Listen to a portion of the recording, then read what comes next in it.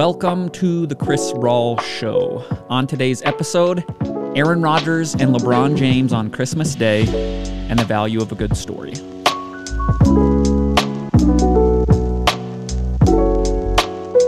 Christmas time represents a lot of things for me, right near the top of the list. As I've gotten older, Christmas time has come to represent the passage of time. It's about tracking the passage of time, understanding that there's a finite amount of life that exists, and we are all a part of that. It's just a simple reminder. You know, I see family. Not everybody lives in this area, so a lot of times I don't see them that often, and Christmas time is one of those specific moments that we're together, and I'm going, oh, you look different, or you got this new job, or now you're engaged, or now you have a new house, or all of these things that are moments that can kind of represent that. These larger things we point at and go, wow, something big has occurred, change has occurred, time is passing, and Christmas time really represents that for me now in present day as a 35-year-old. So I've been thinking about this over the last week because Christmas obviously took place. And I've also been thinking about it because not too long ago, I read a book called The Overstory. It's written by a very good author. His name is Richard Powers. And the book won a Pulitzer Prize for fiction.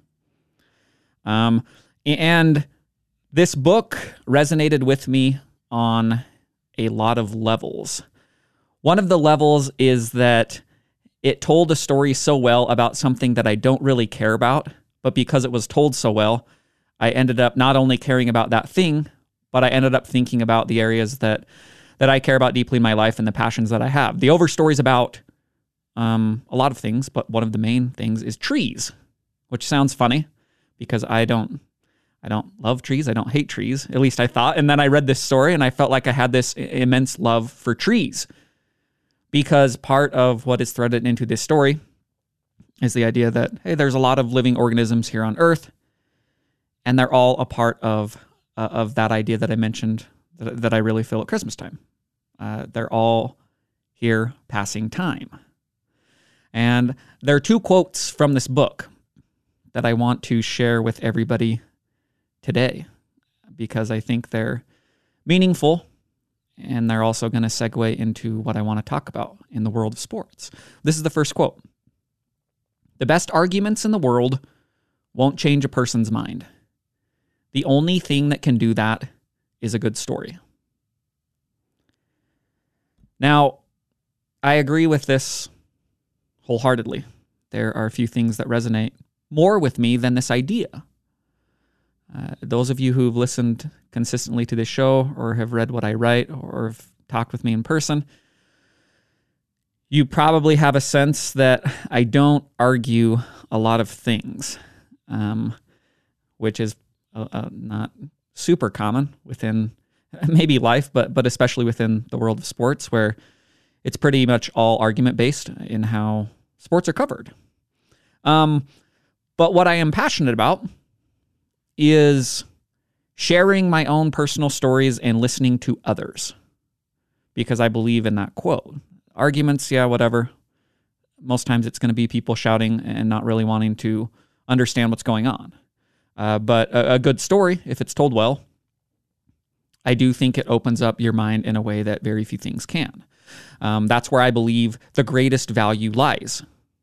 It's human experience. It's small stories that are told in a way that come to mean something larger. That's where the value of a good story lies. That's kind of a commandment of writing, of that creative process. It's taking something small and telling it so clearly and distinctly in a personal way that people can read it and understand the larger themes that are threaded into that. It's why you never ask who the audience is when you write, because you are writing about your own experience. You are not writing for others. It's kind of a common misconception within that creative process. But the very best things, the things that truly do open your minds, it's a very personal tale that the author or the creator says, no, this is my experience. And I'm going to tell it passionately. I'm going to tell it clearly. And if I do both of those things, then people will understand. So there's another quote that comes from the Overstory that pertains to time, pertains to the passage of time. And just kind of, A, being aware of it, and B, the feeling that I personally get when I understand it, when a moment occurs and it threads into the larger narrative of my life. So this is the second quote. But people have no idea what time is. They think it's a line, spinning out from 3 seconds behind them, then vanishing just as fast into the 3 seconds of fog just ahead. They can't see that time is one spreading ring wrapped around another, outward and outward, until the thinnest skin of now depends for its being on the enormous mass of everything that has already died. End quote. So I love that too, and it's something that I think about and try to live according to the idea. It's the two aspects of time. One, time is now. Two, time is forever. And how both of those things work in unison. How I'm always trying to be cognizant of both of those things. Time is now and time is forever. The first part, it's about the concentration of living in the moment. Something I've spoken about a lot on this show, something that I try to consistently do every day. Being present, whether that's me by myself or around other people. It's saying, hey, this is a moment that I want to be a part of because I am here now, and I'm willing to be a part of it and be happy and be passionate about it and give whatever I have to give now in this moment. Despite the fact that I know there's 3 seconds of fog behind me and 3 seconds of fog ahead of me. That's the first part. And the second part is this idea of the tree rings. It's time is forever. We're all tied together.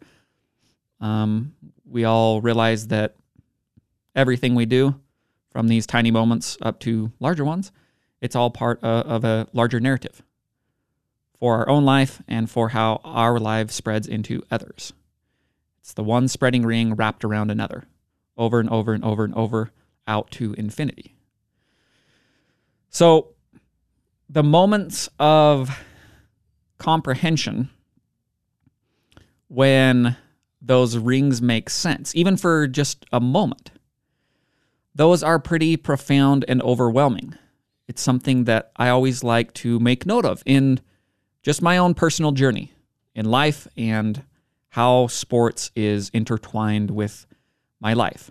It's living in the moment. It's appreciating these games as they happen and saying, I don't care who wins the championship this year. That game was awesome. That individual performance was awesome. And then all of those tie together over the course of time. And every once in a while I have a comprehension and I go, man, this is pretty cool and this is pretty crazy that this thing has been a part of my life for a long period of time and I understand it and it means something to me. So that leads us into Christmas Day, where my two favorite athletes of all time are both playing. Aaron Rodgers, my favorite football player of all time, and LeBron James, my favorite basketball player of all time. And as I watched both of these games, Rodgers and the Packers, they're playing the Cleveland Browns during the day, and LeBron and the Lakers are playing the Nets after the Packers game was over. I was thinking about some of this stuff as it was going on, and especially once both games had finished. And just the idea of how a small story can seem to represent so much for me. In this case, it's just the story of the one individual game, or the two individual games, I guess I should say. So I'm tuning into the Packers game, and I'm fired up because on the moment is now level, I'm very aware that every game left with Rodgers playing at an MVP level is a gift to a fan who truly appreciates high-level quarterback play, and especially high-level quarterback play that is so unique that, to me, it's breathtaking. Rodgers is 38 years old. He spent 17 seasons in the NFL. So you understand the grains of sand are nearing the end of the hourglass. So I'm always fired up to watch the Packers and Aaron Rodgers. And going into the game, one of the big storylines is the Packers are chasing the number 1 seed, but Aaron Rodgers is tied with Brett Favre for the franchise record of passing touchdowns. 442 touchdowns he enters the game with.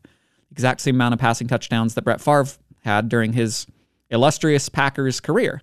Now, I'm thinking of this coming in because that's a really long time to watch two quarterbacks play. I came in the mid-90s. That's when I became old enough to understand football and like it.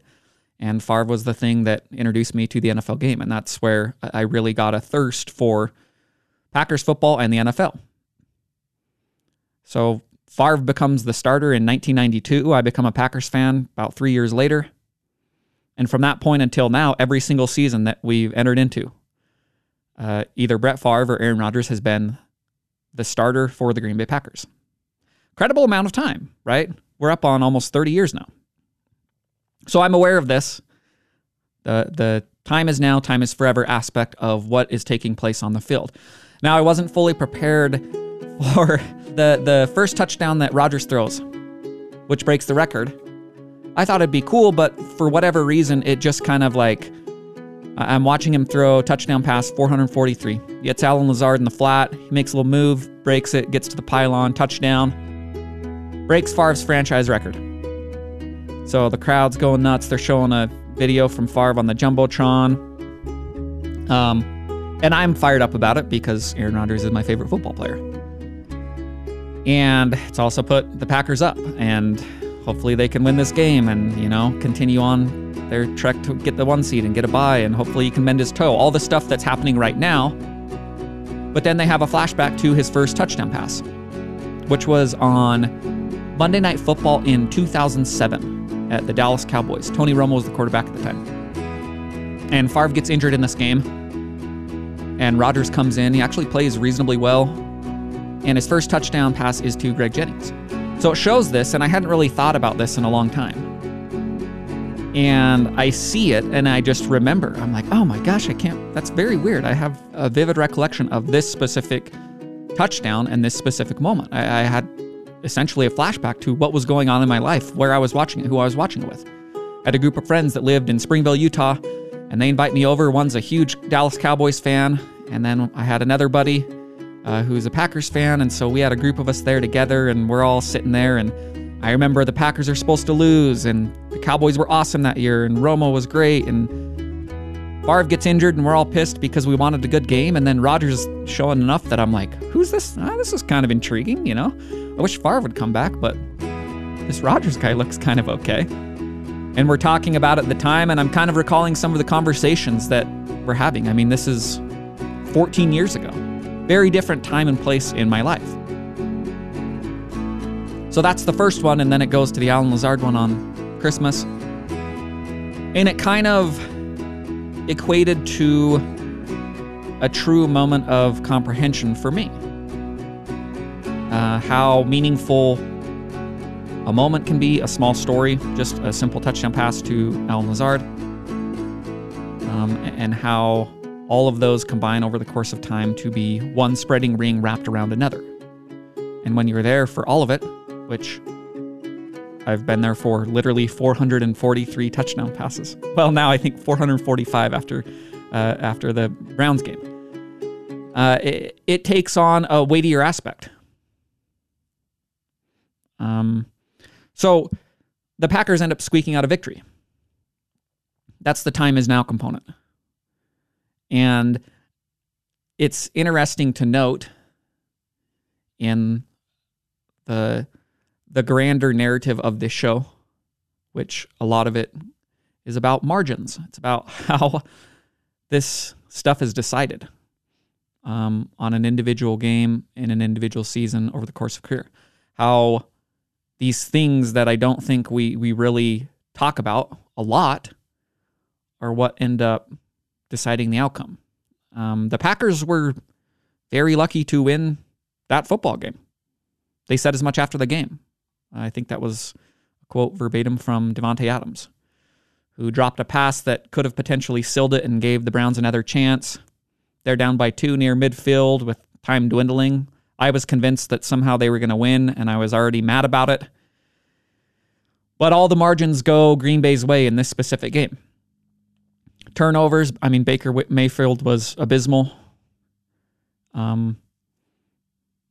Cleveland Browns, they miss an extra point. They're chasing that. They got to go for 2. They miss that.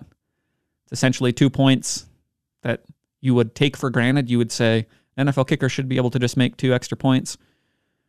But they're not there, and the Packers' winning margin ends up being 2 points. It's not as simple as that, but that's part of the story. And most importantly, the referee calls all go Green Bay's way, including on what amounts to the game-sealing interception. Rasul Douglas commits pass interference, illegal contact, holding, whatever you want to call it. It was a penalty, and the refs didn't call it for whatever reason. So he handles the receiver, gets leverage off of it, jumps the pass, catches it. Green Bay gets 1 first down, game over. Now, again, I'd like to note, when the Browns got the ball for their final drive, I was already starting to bristle, and what I felt within the moment was, this is the worst. This is the worst way for Green Bay to lose the stranglehold on the 1 seed, and it's just one of those things that I can't ever get away from.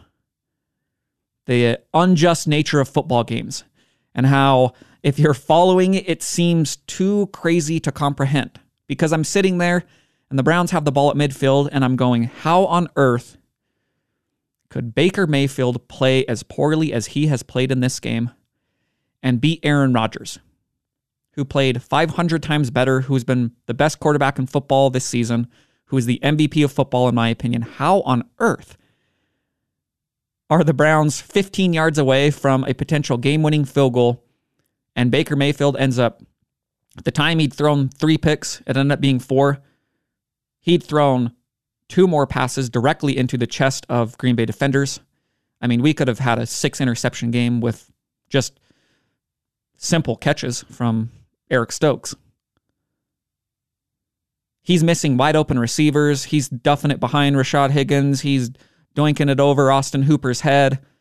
And meanwhile, Rodgers is doing what Rodgers does. He's throwing it on the dime here, dime there, touchdown here, touchdown there.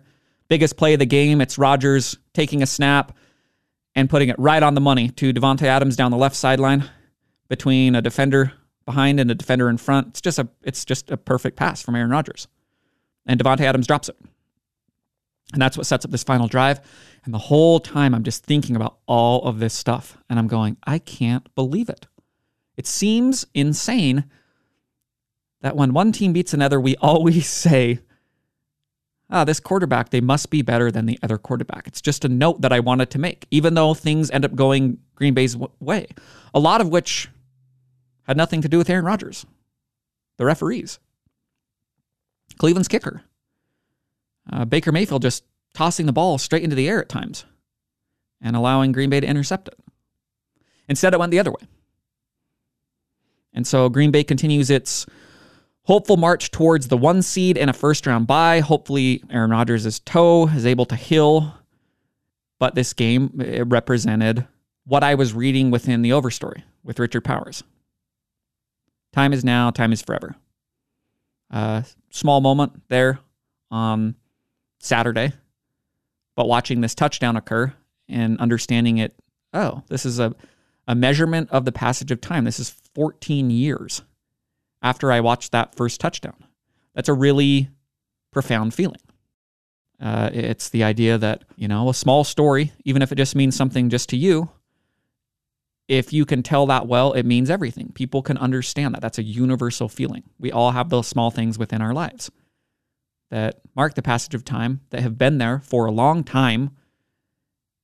And when it dawns on us, when we comprehend it, we go, oh, that's really cool. So that leads into the second game of the day and my other favorite athlete of my lifetime, LeBron James. Now, the Lakers season has been a disaster on virtually every level. I cannot fully describe how much I despise watching Russell Westbrook play basketball in general. I've talked about that a lot in the past, but I cannot describe how much I despise it when he is on the same team as LeBron James. They are diametric opposites in how they want to play basketball.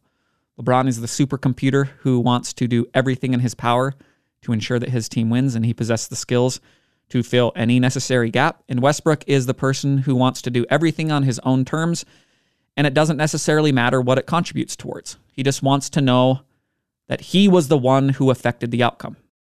So the Lakers season has been a disaster.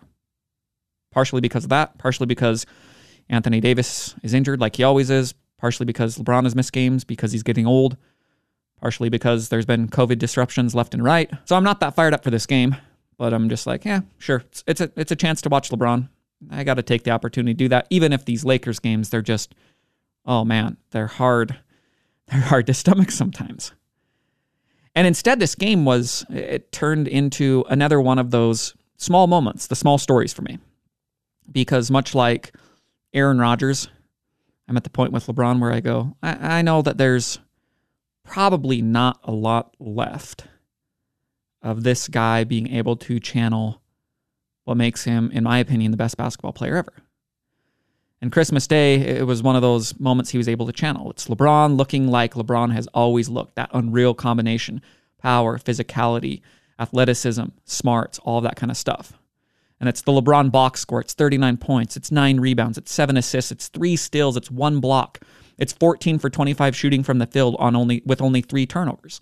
It's all of that stuff that, I've seen that box score a trillion times over the last 15 plus years. It was the bowling ball LeBron, where he just gets the ball sometimes and he's like, no, there's literally nobody here that is going to stop me from getting to the basket. So he leads the Lakers back from a 23-point second half deficit. And this seizes me because LeBron's doing all the LeBron stuff and I'm going, I know this is just a dumb regular season game and the Lakers are most definitely not winning an NBA championship this year. And they will not as long as Russell Westbrook is on their team. But this is a really entertaining moment. And on a larger scale, it's kind of meaningful because it's reminding me of certain things. The Lakers fall short at the end. So they lose. Again, it's just a regular season game. Who really cares? The backbreaker is a clip that if you watched it multiple times like I did, you truly can't just fathom what Russell Westbrook is doing sometime. He's supposed to be guarding Patty Mills, the most dangerous shooter on the Nets, who went off in that game to the tune of 30-some-odd points. And the Lakers are down by 2. Time is dwindling, and there's a full possession where Russell Westbrook he falls asleep at the wheel. He's just kind of trotting around aimlessly, like a milk cow out there grazing in the field. And you don't know what he's doing, and Mills ended up getting the ball in the corner, wide open, cans of 3, and that's essentially ball game. So again, it's just a regular season game. At the same time, I get that sense as I'm watching, I'm going, man, how long can LeBron honestly play basketball like this? Even if it's just for one game. I think it's unrealistic to say he could do that for a season. He's too old. But he can still channel this in spurts, which gives you some hope in the playoffs, but you also realize Russell Westbrook is going to be there in the playoffs. So it's the small story. Time is now, time is forever. LeBron's performance in the moment is awesome. Awesome. Thrilling, scintillating, breathtaking, all those things for me. But it also provides that greater comprehension. It's the tree rings expanding outward. And for me, it's my understanding of LeBron's career. It's watching large portions of it where I would always talk with people and go, he is on an island on this team. His teammates, his coaching staff, his management, they are failing him. They are not giving him what he needs.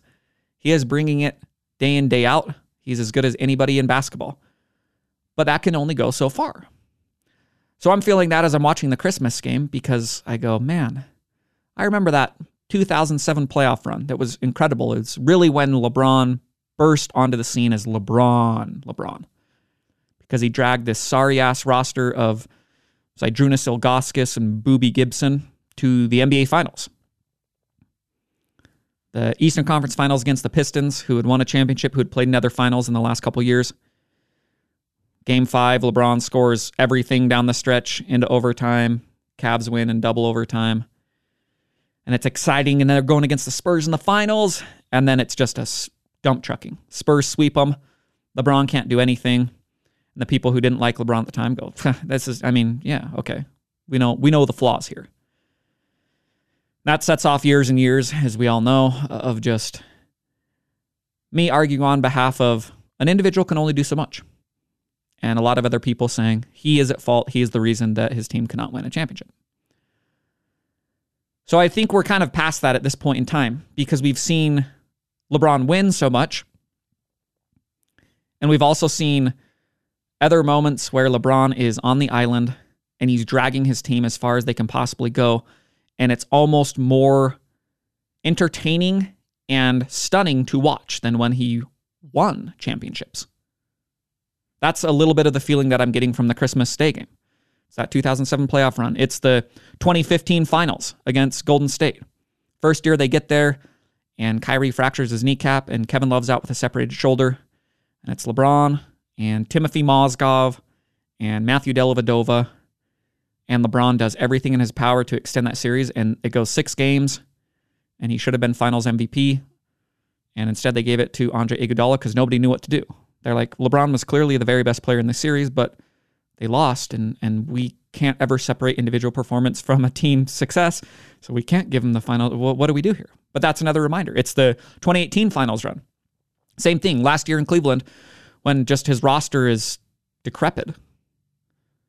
And LeBron's getting older, and we're like, can he really tap into playoff LeBron anymore? And somehow he does. And they go to Game 7 against the Celtics in Eastern Conference Finals. LeBron plays 48 minutes. He just does everything in that game. The second best player for the Cavaliers is Jeff Green. That's all you need to know about this team. They get to the finals and just get waxed by Golden State, because why wouldn't they? But as a person who watched all of these things, the championships and the runs that did not end in championships, but in my opinion are sometimes more impressive, that ties into the tree rings. It's watching Christmas Day game. That doesn't mean anything. That the Lakers season is just, it's just a disaster. But I'm watching this individual performance and I'm going, this is why I like to live in the moment and also be aware that moments thread together over the course of time. It's a reminder, that something that I always need to be reminded of, and something I talk about on the show all the time. You can be the best individual, but you still need enormous amounts of help to advance in the playoffs, and especially to win a championship. That's the stuff I'm thinking about as I'm watching Rodgers and LeBron. 2 careers that really, really, really are defined by that idea. And this is where I would turn it outwards and, talk to you as the listener. And I would say, I would encourage you to watch this stuff, to think about it. Most times I'm not here on this show arguing about things. I'm describing personal experience. I'm telling smaller stories and hope that those can be extrapolated outwards into something larger. So as you're watching this stuff, just think about it. Think about individual performance. Think about how far that can carry a team. Think about the points that occur within a game or a season or a career where contributions must occur from others. Think about how much insanity goes into affecting the outcome of every game. Pay attention when you watch. That's the only thing that I ask of people who are involved with sports. Because I think within that experience, there are an infinite amount of stories being told in every single game, in every single season. and especially over the scope of an entire career. And if you believe the words of Richard Powers, there's a lot of meaning within that. The best arguments in the world won't change a person's mind. The only thing that can do that is a good story.